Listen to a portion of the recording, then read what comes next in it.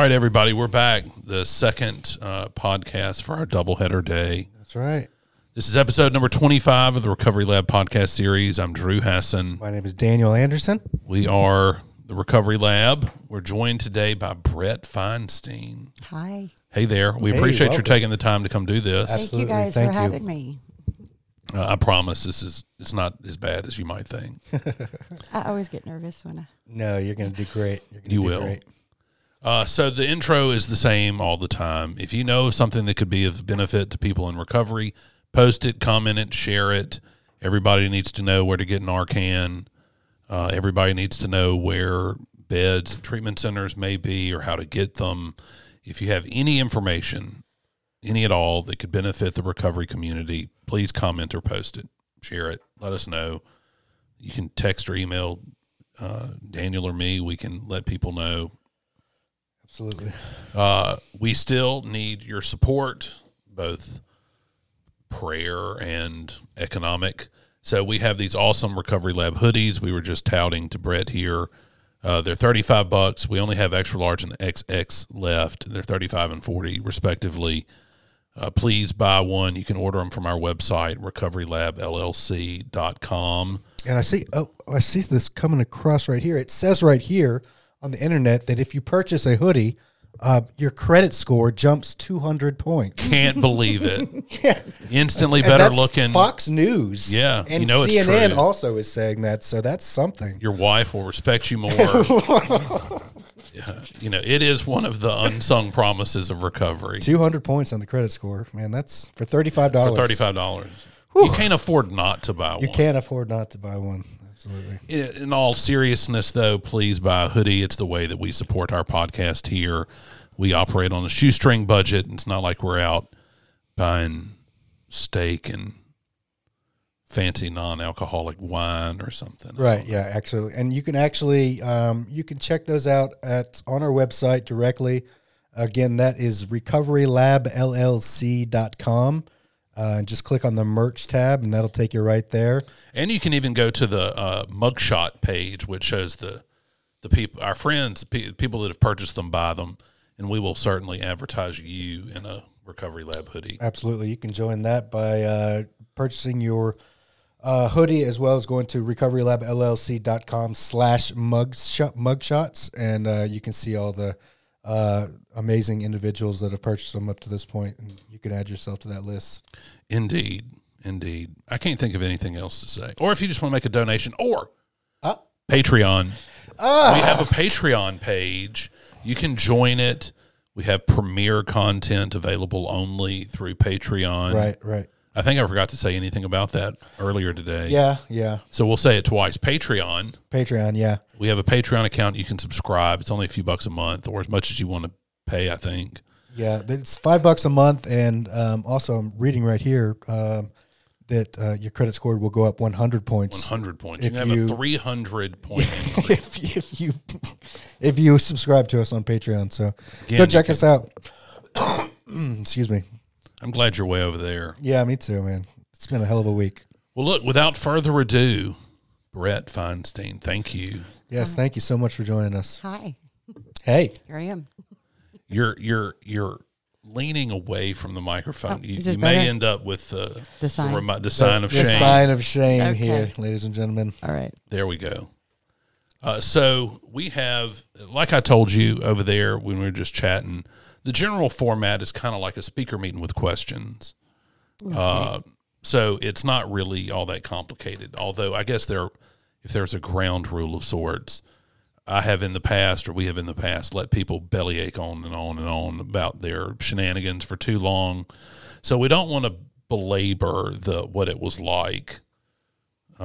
We generally like to focus on what happened and what it's like now to make recovery even more attractive. Okay. Because if we just sat around telling more stories, I don't know how productive that would be. Not so much. So let's start with the easy question. How did your addiction begin? Well, I think it began, I began using when I was still a child. I think the long-term illness and subsequent death of a parental figure led me to start how a lot of people do with alcohol. When I was pretty young, a parental figure was diagnosed with brain cancer. And we decided to care for her at home as opposed to, say, putting her in hospice or whatnot. And so I remember the doctor, I was 10 years old. The doctors gave her about 6 months. She lasted another about 18. So by the time she passed, I was 11. And I think maybe just being a child, I did what I saw the adults in my life doing. To cope with the... I didn't know any better. So by the time she passed away, when I was 11, I was abusing alcohol on a daily basis already. So I think that's how it began. And the drugs didn't enter until I was about 14, 15. And so then I decided to add drugs to the mix around that age. Sure. So that's how it began for me, as a coping mechanism to deal with grief, I guess, you know. Yeah. Well, that's what you do if you don't have a healthy outlet to right. talk And about this. especially it's difficult if, everyone that you're surrounded by is, they don't know any better and they're just trying to get through a really, really difficult, likely situation. And, you don't have anybody else but them to look up to. And, it's only natural that you would begin to kind of, what they are doing would rub off on you. And so there's not a whole lot of surprises there. I mean, that's unfortunate as it may be. It was a difficult situation, it sounds like. Well, in the bullet point list of interesting facts about you that you sent me, it says that you were born in New Orleans, but you grew up in Los Angeles. Yes. So all of your shenanigans largely happened out in L.A.? Pretty much, except for the last couple years, we're here in Mississippi. Right. So, All right, so you're experimenting in high school. You're 14 or 15, dabbling in. So yes, started dabbling in harder drugs, street narcotics, and whatnot, hallucinogens, and it graduated to meth eventually, and I think I just went the way a lot of people do. If you look at my teenage years, there's a lot of blurry periods, a lot of wasted potential. Like I said, I grew up in a very loving household, a little unorthodox, but very loving and supportive, kind of well-to-do. There wasn't an opportunity I wasn't afforded, but all I wanted to do is just get high, so I wasted every opportunity I got. Right. I was the kid that got kicked out of high school and then dropped out of high school because of drugs. Couldn't keep a job because of drugs. Never really learned how to be a productive member of society because all I wanted to do was party, and that was kind of my existence through my teenage years and into my early 20s. So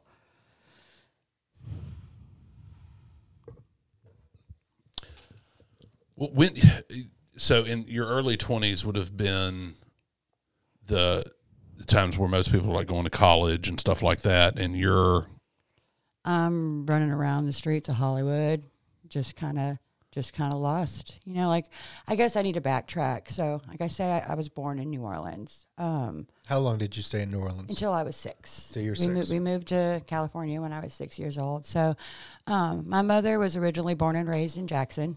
A different Jackson, but born and raised in Jackson. And when she turned 18, she headed for New Orleans. And she was a bartender in the French Quarter for years and years until she had me. And she had kind of began to build, like I said, a very unorthodox family, but a very loving family. There was this wonderful couple that kind of took my mama in, and they all decided they were going to raise me together. So like I said, it was very loving, kind of unusual. And so when I was about 6, we all moved out to California and started our life out there. And that's one of the parental figures that I lost when I was 11. And then I lost the other one when I was 19. That's how I learned to deal with grief at a very early age, and that continued throughout my life. I went through a lot of death of people that I loved, and every time I went further and further down that rabbit hole, So when I was about 19 and I lost that other parental figure, I just wanted to get lost. I didn't want to feel anymore.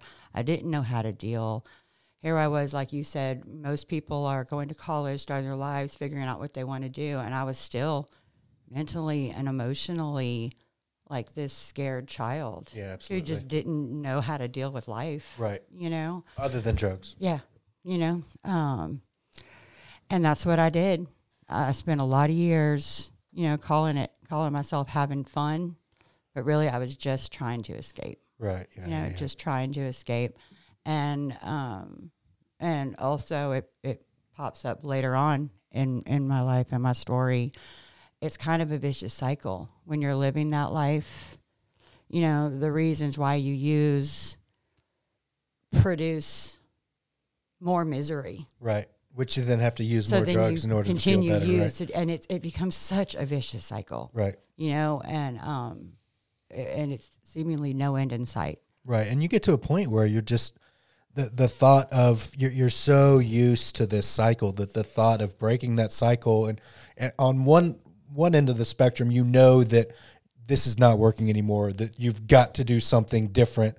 But the fear of doing something different and not having those chemicals to numb the horrible feelings you have inside, it is oftentimes too great to get someone to, go try something different. That's why oftentimes you have to hit that wall, the proverbial wall, that you're at a point where you don't have any options. You don't have any options to, think about it. Oh, this is going to be difficult to quit these things. You hit that wall, and it's abundantly clear that your options have run out. So I totally get it's difficult to make that decision to do something different. And a lot of people, shame is a huge factor with drug addicts and alcoholics.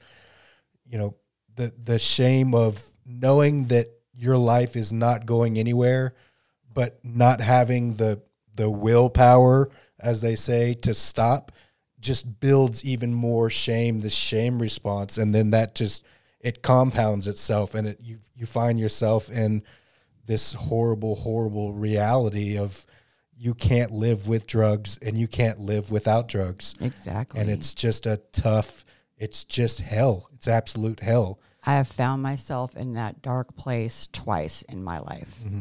And it was usually on the cusp of finally being willing to do something different. Right. It's being beat down. Yeah, once in my 20s and then once in my 30s. Tell us about those times. So, like I mentioned earlier, I grew up in a pretty well-off family, kind of privileged, kind of spoiled, kind of entitled. Mm-hmm. Never really meant to develop any sort of work ethic or sense of responsibility or personal accountability. As a teenager, if I got in trouble with, say, the police, they would, my family would buy my way out of it. Sure. So there's so many crucial principles I never learned to apply in my life. Like, they didn't pertain to me, you know? So that's kind of, and when I turned 19 and this other parental figure passed away, she was I guess you could say, the breadwinner of family. It was this, like I said, this wonderful couple, and then me and my mama. And And so at 19, when the person that was like the breadwinner of this little setup that we had passed away, I was left quite a large inheritance, you know. So now here I am, I'm grieving. I'm in active addiction. Now I'm grieving, and I was just basically like given this like seemingly limitless, Right. you know, way to supply all these unhealthy choices I was making. Money and addiction just doesn't go well together. No. Oftentimes they do not. No, so like when I was 19, I came into enough where I should have been set for life, right? Like it should have, you know, it was all laid out. It was all, but I was really sick, you know, I was really, really sick. And, by the time I was 24, I found myself, I was basically a homeless junkie on the streets of Hollywood. I didn't even, Skid Row. Hollywood Boulevard. Yeah. I remember I was living in an 86 Toyota Tercel. Wow. You know, just being woken up and moved around wherever you know we could park at the time. You know, and at this point I had and it was okay though because I had found the love of my life. I was in love at this point, right? Of course. So you know, the whole world has crashed around. I am now completely broke. Life humbled me in my 20s. Completely broke, completely destitute, but I'm in love now, right? Sure. Like it's us against the world, you know? And that's when we got pregnant. So now here I am in this situation, and I'm going to become a mother, you know? In an 86 Tercel. Yeah, in an 86 Tercel on all the streets of Hollywood Boulevard. And that was my first... like you said, that wall that we reach, you know?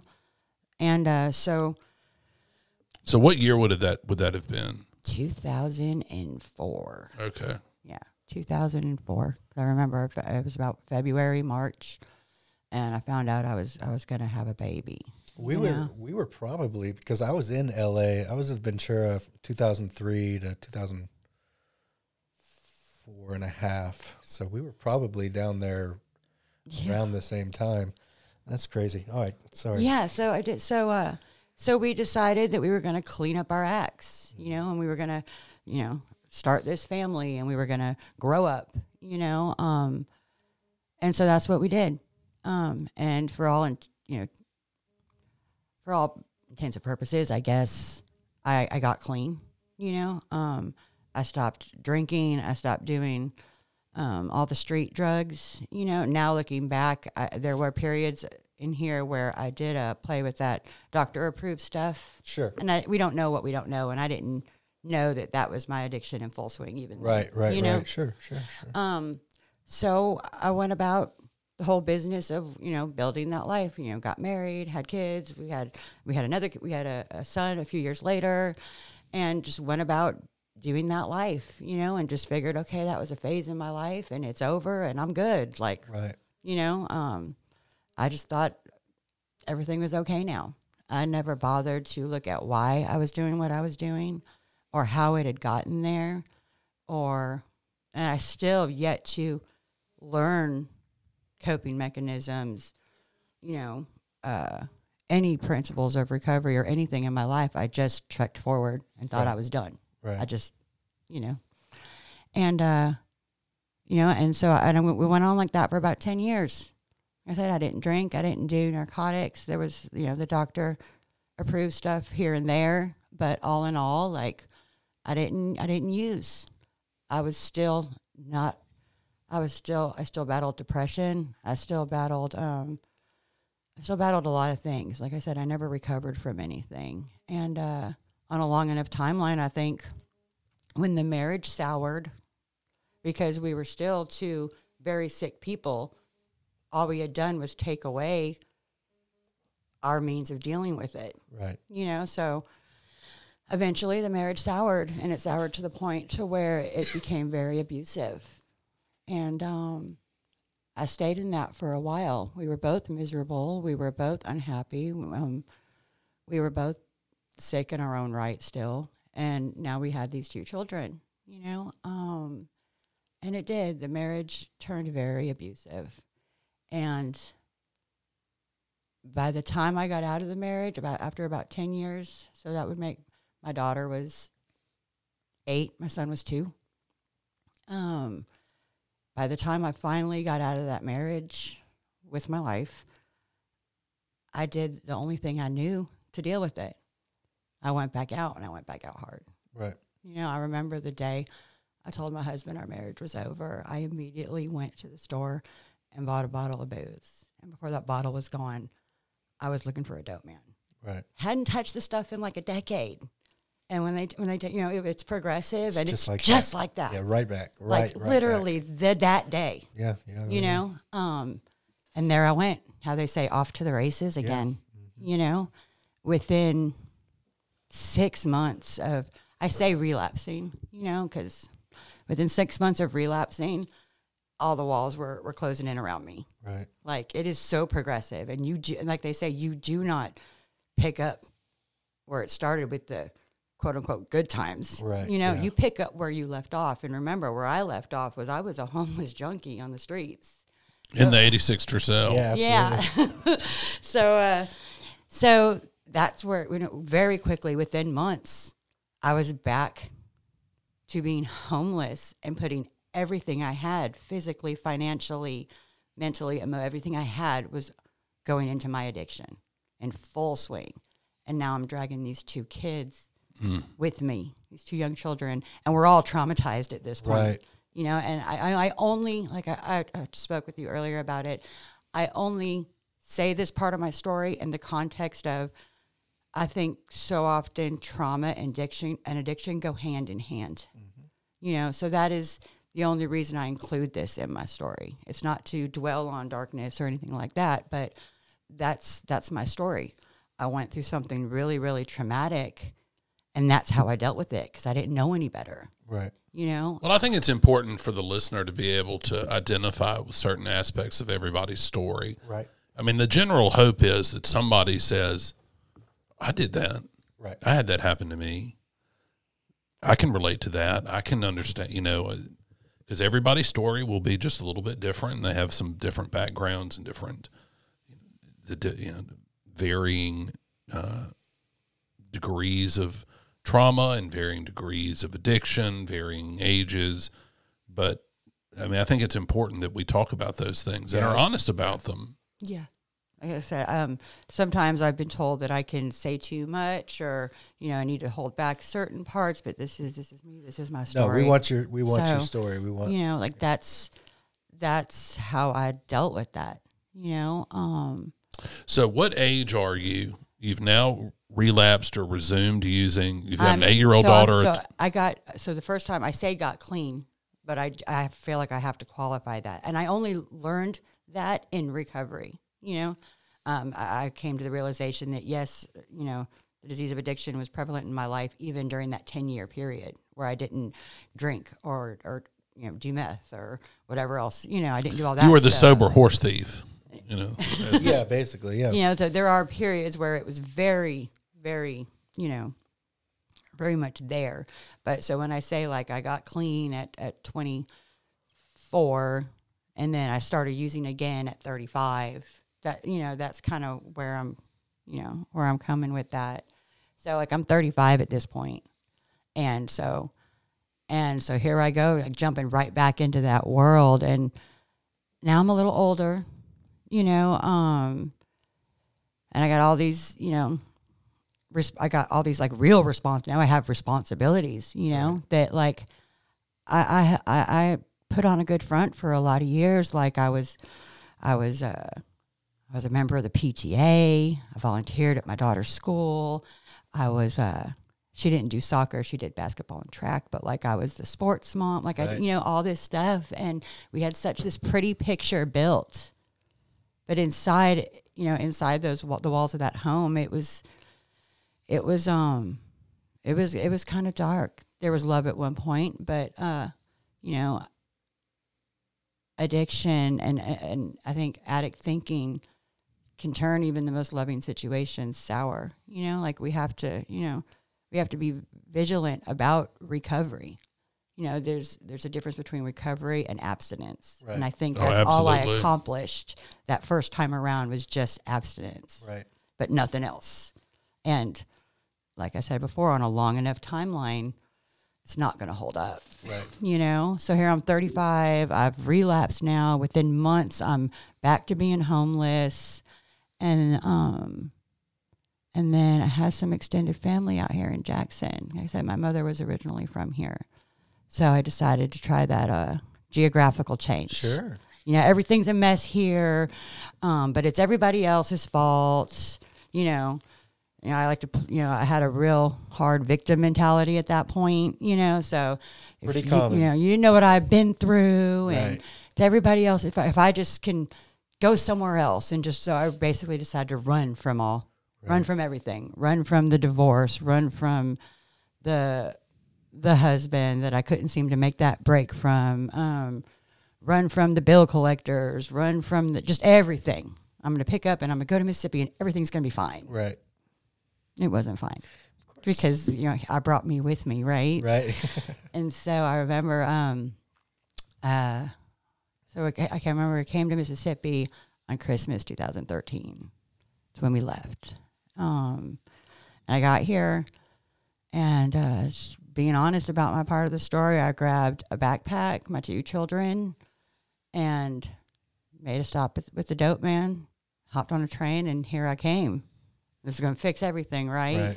It took me But we wanted to make sure we stopped by the dope man first. right? Had to do that, right? You got to make sure. Got to have this priority. It's a long trip. Yeah. Right? Gotta, So that was the important stuff. Grab kids, grab a backpack with, I don't even know what was in it at this point, and Like every good junkie, they have a backpack Right, full a of random shit. Yeah. yeah, like and a bunch of dope. Like I don't even think. I bet there was a screwdriver in there. Who knows? Who knows at this point? That and I don't even think I had shoes on my feet at And this some of point. those portable USB batteries. yeah. Some random stuff. And Yeah. I think I had a bag that someone had given me some fried chicken.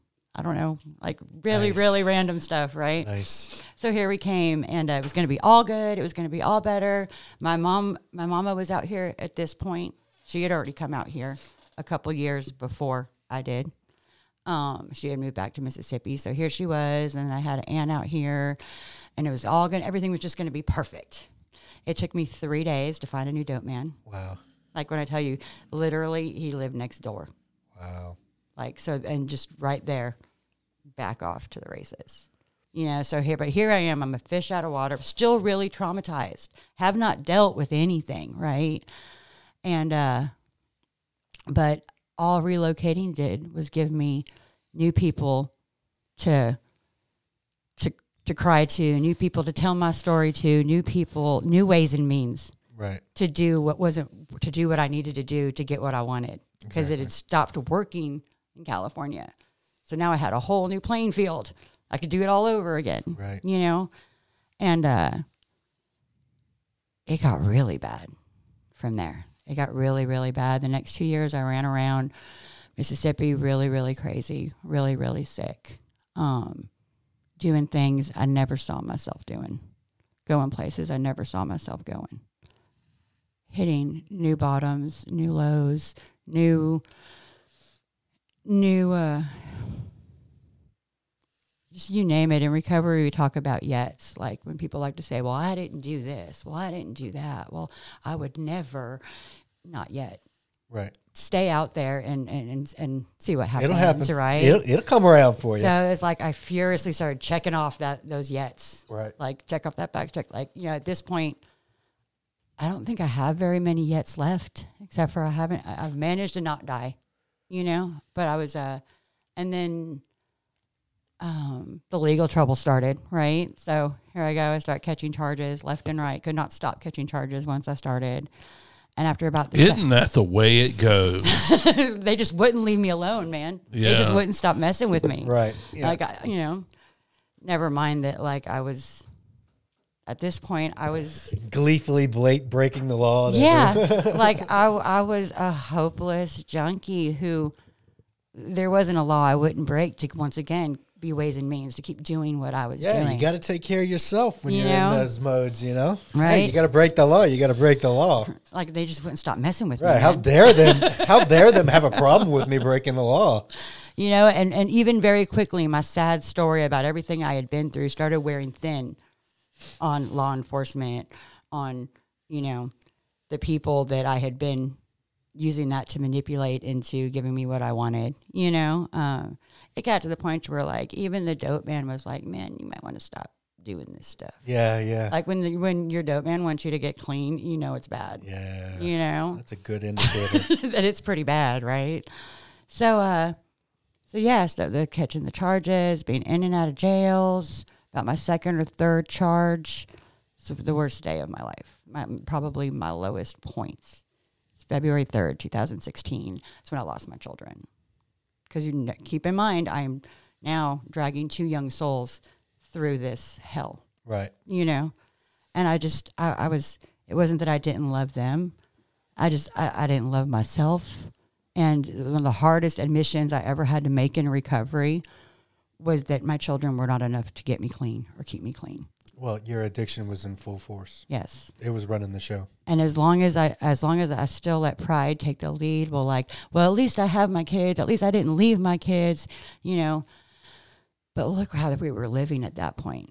You know, I very quickly once again became homeless out here, you know, running around. We were sleeping at dope houses, and they weren't living any kind of quality of life, you know, at that point. So eventually I did end up losing them. They went back to California to live with, which is now my ex-husband at this, well, still my ex-husband at this point. Mm-hmm. So they went back to live with him when I was sitting in on like the second or third charge. And then I got out a couple months later, and I really didn't have, like, really, what's the point now? You know, so I did what we do and use that as an excuse to go even further. Down the hole. Down the rabbit hole, yeah. And I kind of thrashed about in that misery for most of 2016, you know, in and out of jails.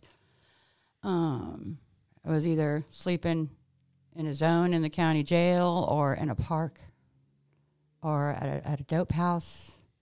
Or that was my existence. It was really, I mean, the epitome of hopelessness, right?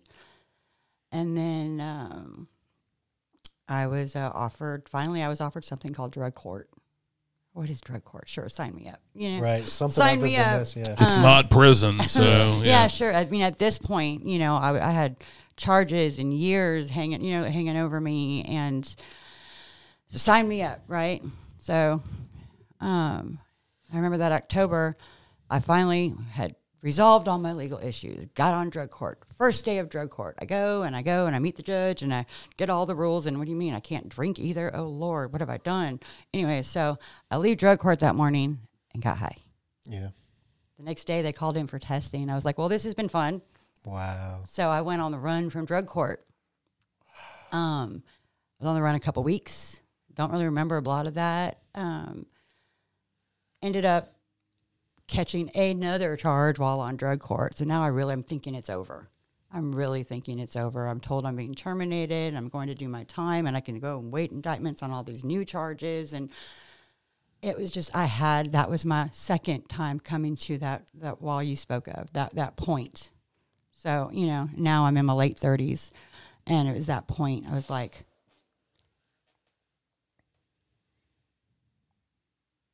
what do I have to do for this to not be the end of my story? Where it's where you literally cry out, like, what is it going to take? And I didn't realize the answer was me. It was going to take a fundamental change within me. Right. For my story not to end up like that. And, I did. I remember in my jail cell waiting my transfer to MDOC, sitting and praying and just talking to God and just, you know, outwardly accepting where I was in my life and whatever. How much time were you facing? The first charge, because there are two charges rolled into one, and I was looking at 8 years, I think, for those. But then I'd gone and caught this new charge, and so I had to wait out indictment on that charge because I caught that while on drug court. So there was going to be more time coming down the pike, so to speak, you know. And I was just kind of, you know, resigned to the fact that I was going to prison, you know. And I didn't know what was worse, that or when I wasn't sitting in a jail cell, I was resigned to the fact that I was probably going to die a junkie. Right. Like, those were my two existences that I was having to reconcile, you know. And it brought me to a place literally on my knees in the county jail, just crying out like, I'm ready for something different. No matter where I go from here, I'm ready for something different. Like, I don't want this to be the last chapter, the sum total of my life. Right. And to this day, it's inexplicable. I remember I was supposed to transfer on a Thursday. That Tuesday, I was called up to the guard's desk, and the drug court was on the phone, and they're like, "We're going to give you one more chance. Wow. We're going to give you a shot at treatment instead." And so that day I was transferred from the county jail to a treatment center in Meridian, and that's my clean date. Wow. December 6th, 2016. Oh, that's awesome. So, and that's where my life really began. You know, I was in treatment for 3 months. I'm very fortunate that the treatment center I went to took us to an outside 12-step meeting every night, just about, except for Fridays, I think. And so I started seeing and hearing all these stories that were bits and pieces of my own. Right. And I started seeing people that had done the despicable things I had done that I thought there was no coming back from, and they had come back from it. I saw people that had lost their kids and been through trauma and done things that I had done that made it really hard to look in the mirror or to even find myself worthy of a good life at this point, you know. And I got to see that something different was possible. And also, I received, I think, what was a really turning point for me is, you know, the 12-step rooms. You know, they're real big on loving you while you learn to love yourself. Mm-hmm. And the people in these rooms did that for me. You know, it didn't matter how, you know, with all my crazy and my darkness and my self-loathing and my regret and my lack of faith, especially in the beginning in myself, they loved me anyways. You know, they loved me through all of that. So when I finally got out of treatment, I didn't know what to do with myself. I had a good, healthy amount of fear of what would happen if I did get high again, but like still wasn't totally sure, how do I not get high outside the confines of a treatment center? Exactly. You know? So immediately upon discharge, I went back to that room I had been going to every night for 3 months. And I didn't get high that first day out of treatment. That was a big deal for me, you know? So I kept going back to that 12-step meeting. And slowly but surely, I started putting together some days of sobriety, you know? And it's been a journey. It's definitely been,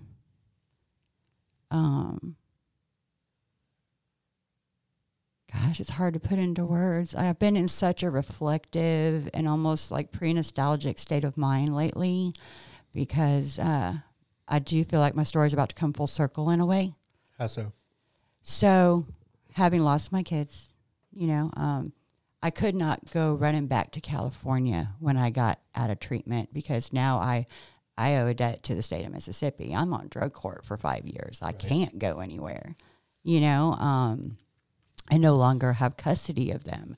So I had to very quickly learn to apply the principle of acceptance and humility into my life. Right. Where that part of my story is concerned. And I think for every mother that finally gets clean, like, that's a big deal. That's a big part of You know, it's a big part of it.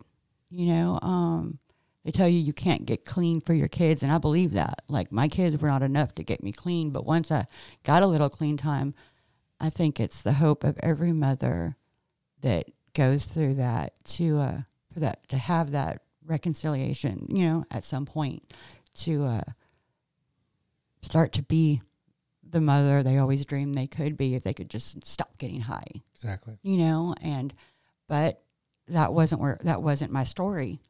They're there. I'm here. I can't, and I have to do the next right thing in front of me, which is go to court, do this. Basic drug court ruled my life for the next few years. You know, I had, they were very gracious, and every year I got clean, they let me go visit. So I'm very grateful to the 8th Judicial Drug Court. Is that the one in Lauderdale County? No, it's Walnut Grove, Near Leake County, Scott County, Gotcha. Newton, Neshoba. Yeah, so it's the 8th Judicial Drug Court. And I at first I just got down to the business of not getting high one day at a time and doing everything that drug court said. Because at this point, obviously, I don't know how to live. Right. Everything I know about living is going to kill me. But this entity that will very plainly lay it out for you. You know, you need to do A, B, and C. You know, and so that's what I did. I finally surrendered to. You know, I think recovery is full of different levels and times of surrendering to different things, in order whatever your life necessitates at the time. And at that time, I was surrendering to. First, it was the will of drug court. Like, what do you want me? Tell me what to do. You know, and once I stopped trying to fix, manage, and control the situation and just let go, and all I had to do was do what they were telling me to do. And once I did that, the drug court became there. A lot of people say drug court set up to fail. I don't believe that. They were not, you know, once I got in a different mindset, they were so supportive. And anytime I had a problem, I could go to them and they would help me. You know, drug court saved my life, I think. I really do think that the 8th Judicial Drug Court saved my life. But that's what I had to focus on. That was the next right thing in front of me. And I went through some stages of grief and guilt, feeling like I was putting my children on the back burner. And I was having trouble dealing with that. So even in early recovery, I was still really miserable. So once again, here I am. I'm abstinent. And now I'm learning how to be a quote unquote productive member of society. But like inwardly, I was still really unmanageable. I was still really unhappy. I didn't feel fulfilled. I didn't all this stuff. I didn't have everything I thought I wanted. I want what I want, and I want it now. Right. So enter a 12-step program, and it lays out how to live a life in recovery, and a sponsor, yes. and these steps that teach me how to deal with all the inward unmanageability. So it can stop bleeding out into my outward life. Yeah, because those drugs were just a symptom of the problem. The problem was Me. In your head and in your heart. Yes, I was the problem, you know. And so I did. It probably took about a year into my into being a year of being clean / abstinent. You know, I was attending meetings, but at that point, if I'm being honest, I was only doing it because drug court said I had to get this paper signed so many times a week. You know, but after about a year being in the rooms and abstinent from all substances, and I was still really miserable. I was still really unhappy. I still couldn't get along with people. Didn't matter if I had the job and the apartment and the car, and if I had all the outward trappings of what's, you know, a normal life supposed to look like. I still was not, and I found myself just like I was during that 10-year period when I was married. And now I've you know, I know where that leads me. Right. So I remember about a year clean, I started having those moments of like, well, what's the point of all this? What is the point of all this? You know? I don't have drugs and I'm miserable. Yeah. Like this is not the point. What the? I don't have my kids. Right. I You know, I want to talk about all the things I don't have, but not being willing to do what I needed to do to change my story. You know, and I think it's important that we jump back onto this fact that you said you were sober for almost a year and still miserable inside. So for the listener, please understand that just because you remove the drugs and alcohol does not mean that your life is going to be perfect and shiny and you're going to be happy at all times. But this I can promise you, if you don't drink and use no matter what, and actively try to work on yourself, your life will improve eventually. And like they always say, don't quit 5 minutes before the miracle happens. Yes. So what happened? Did you, after that first year or so, what did you do to continue on that path? So I remember between still not being able to maintain healthy relationships platonically, romantically, anything like, you know, so getting some pain behind those, feeling really empty in this job that I would go to, not being grateful for the car that I was driving from that job home to this apartment that I had, you know, everywhere I went, I was, you know, none of it was good enough. None of it was good enough if I didn't have my children. Right. Like I had such tunnel vision on that one thing. Nothing else was good enough, you know? And I remember I picked up my 1 year key tag, that glow in the dark key tag. And, I worked a shift. I was working at a restaurant at the time. I remember working a closing shift and just being really, really just being my miserable self, you know? And a lot of nights I would drive home from my job, go to that apartment where I was still really lonely and still, you know, I was not allowing myself to be connected to any sort of program or fellowship yet, you know? And I would just, often nights, that was my routine. I would get there and I would just get home and just cry. And then it happened. I remember I just picked up my key tag and I was coming into my apartment one night and we had these new neighbors.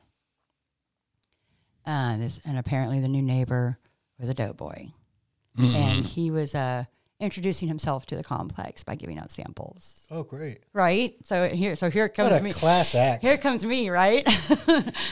And so, you know, he was literally like, I don't know, like at this point I must have still had like junkie written on my forehead.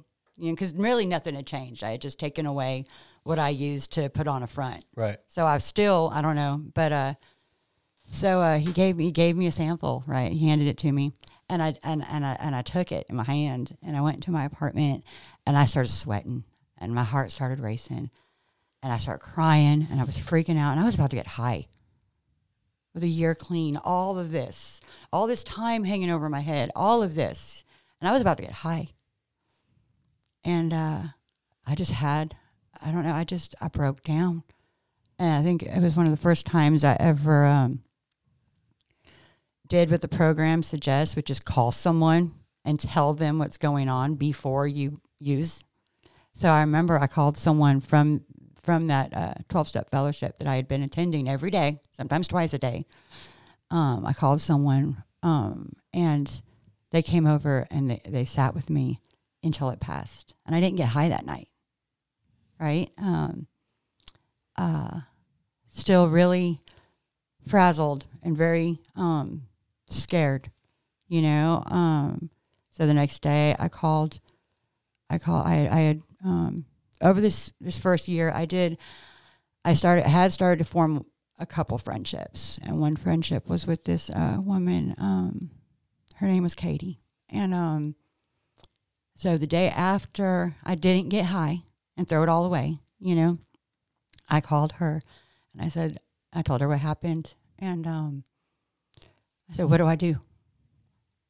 I said, you know, I'd been in the rooms long enough to hear about honesty, open-mindedness, and willingness. So here I am being honest. I'm open, and I'm willing. Tell me what to do. And she said, you need to get a sponsor. you need to start working some steps. And so I said, well, And flush the shit down the toilet. well, no, the person that came to sit Okay. with me Did that had for you? very quickly gotten rid of. Let's so- solve that. Yeah, the that was initial that was the problem. first thing, you know. So she gave me the number of her sponsor. So I called and immediately got to work with a sponsor. I immediately got into the 12 steps, and that's where everything started to change for me. Did you start to feel some relief? Immediately. Yeah. Immediately. Isn't it beautiful amazing thing. how all this time during that first year, you're going to meetings and not really as invested in recovery as you would be later, but it's still wearing off on you. Right. I mean, it's still making an impact on you. And I think all too often we fail to, I think of the podcast largely as, helping people put bricks in the wall. It's little by little adding to things, hearing things. And the more, recovery is in our face, the more we can pick up on things. Yeah. And this is a perfect example. The more you are around NA, something happened during that first year where you at least thought, maybe I ought not do this. Right. Yeah, I remember hearing people in the rooms talking about, I'm just here today to tell on myself. I remember Right. hearing that a lot. I got to tell on myself when I'm having these crazy thoughts, or even when I do unhealthy things. Even if I do when I do shameful, all the shameful things, all the unhealthy things, all the crazy thought, all of that. Like the best thing I can do is tell on myself, tell on my disease, because those are all symptoms of the disease of addiction, which I have. Right. And And there's guaranteed to be people in the meeting that are doing the exact same shit, Yeah. pretending not to. Yeah, and it's important that so it's safe to say that the uncomfortability for that first year was as a result of you not jumping into working the steps, right? Is that Yes, safe to say? that's my Right, That so, is my but- story. But the thing with that is it takes what it takes, right? And our own personal experiences are what shape us to be able to allow us to then offer the next person. So now you are, not only are you qualified to help someone and discuss recovery and addiction, but you're also uniquely qualified now to be able to offer hope to someone who may be struggling in early sobriety with, thoughts of unhealthy, sad, depressing thoughts. And you can now, because of your own personal experience with that first year, you're now uniquely qualified to be able to help them to walk through that with dignity and grace. So it's unfortunate that first year was so difficult for you, but in the long run, I think that it's a beautiful thing that you did have to go through that struggle, because now you can help that next person who may be struggling with that. Yeah. It's pretty cool. So, well, thank you. So you asked me how my story was going to come full circle. So I got down to doing the steps, and my sponsor, immediately threw me into service work. I really do. I'm a big believer in service work. So I was very fortunate and be blessed to almost step into an already established sponsorship family, where there was a sponsor and a grand sponsor, and then I had sponsorship sisters and we had we had this huge sponsorship family, and we would do service work. We would travel. We'd go to recovery conventions in Florida and Alabama, and we're really tight with the fellowship in Louisiana. There's some amazing people in the program out there that have helped me through so much of my journey. From forever grateful for the fellowship, which is everywhere. Right. It's just like the dope was when I first got to Mississippi. You get what you're looking for. Right. And when I'm looking for it, it's everywhere, and I'm so grateful for that. And so I got down to the business of following suggestions, doing step work, and I really do feel that like by doing the steps, I learned to apply spiritual principles into my life. Because you hear about spiritual principles and da-da-da-da, but like at first, what does that mean? Right. Like, what is that? Someone coming off the street shooting up dope, like spiritual principles. What does that mean? So I've learned, through only through doing that, like every step I do is going to teach me how to apply a different spiritual principle into my life. So, faith of all that is faith as an action word, Absolutely. And so here we go, time starts flying by and I'm not even thinking about using, and I'm not miserable anymore. Like I'm happy and I got some real serenity going on in my life and I have accepted that where I'm at in proximity to my children. At this point, I'm getting to visit them once a year, with the permission of drug court. And it's just, and there I go, So I graduated drug court a couple of years ago, successfully graduated. Congratulations. Drug court, awesome. right? I was really, really proud of that, I was really, really proud of that. And so here I am now free to leave the state. But I remember the same time I was graduating drug court, a power greater than me, must have seen what I was doing and deemed me worthy to be a mother again. So in recovery, I've been blessed with a beautiful baby girl. Wow. She's 2 now. So 2 years ago, right around the time I was graduating drug court, I found out I was going to be having my daughter, my 3rd child. And I think somewhere I veered off of my higher power's path for my life, because all of a sudden I decided I was going to change the plan. Right. So, now I'm having this child. So maybe that means that my life's meant to be here. And now if I just build the perfect life here, my kids can come here and be a part of my life here. And it's just going to all be, We're so quick to make these big plans. Oh yes. And I'm real quick, because I'm human, and I'm flawed, and I can be real quick to dress up my will as my higher powers. Sure. If it's something I want bad enough, Right. Yeah. And that's what I think I've spent the last couple of years doing, was trying to build this perfect picture that they can just come and plop right into, But that wasn't higher power's plan for my life, So a couple years go by. Like I said, my daughter's 2 now.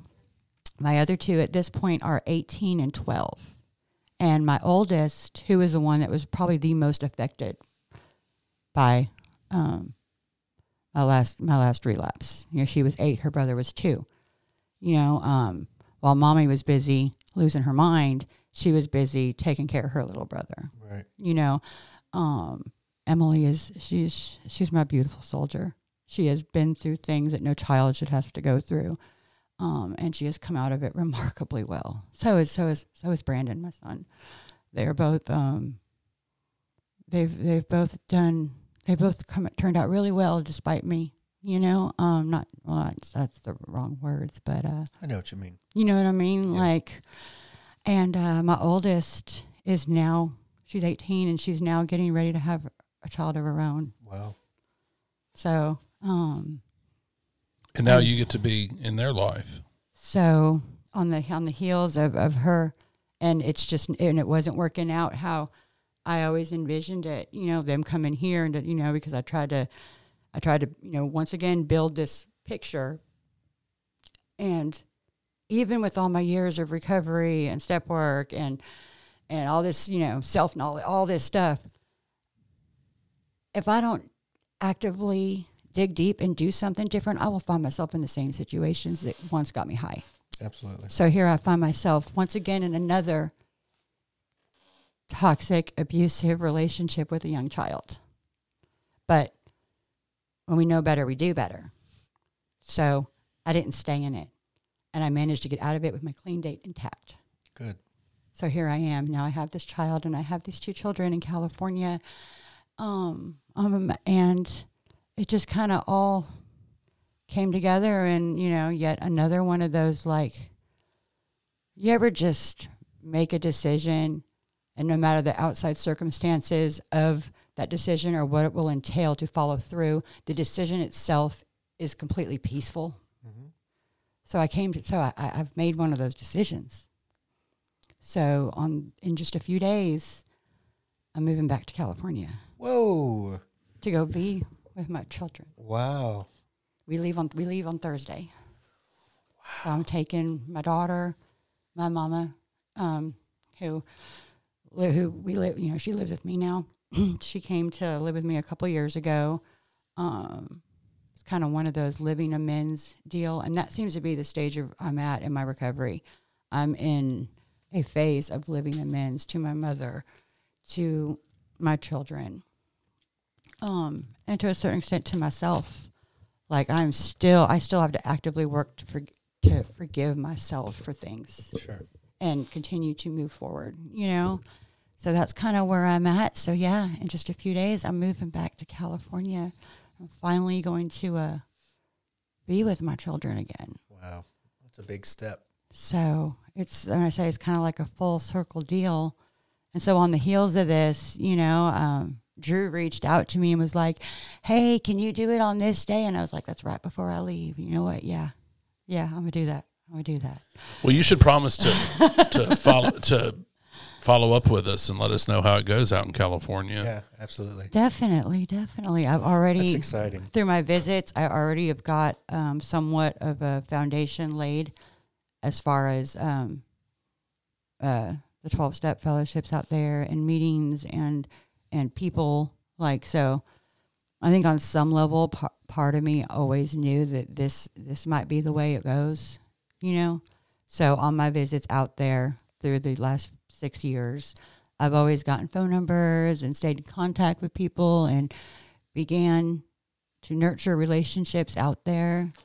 And so I do feel that, you know, I have a pretty good recovery foundation that I'm going to. There's some great meetings out there. Great meetings out there. So I'm kind of excited about that. And so, yeah, that's kind of where I'm at. Like, well, awesome. Maybe that'll help mitigate any culture shock, because I'm sure that life out there, you know, they have philosophies that it's different. Central Mississippi doesn't. Yeah, it's different. But yeah, I'm not sure at this, like today, sitting here right now, I'm not even sure where I would call home. Like, home is there, but right. Home is here. Right. Like, this is, you know, I've been in Mississippi 8 years. 6 of those have been clean. You know, like, so I don't know. Am I going home or am I going somewhere new? Am I going to feel like a visitor in my hometown? I don't know.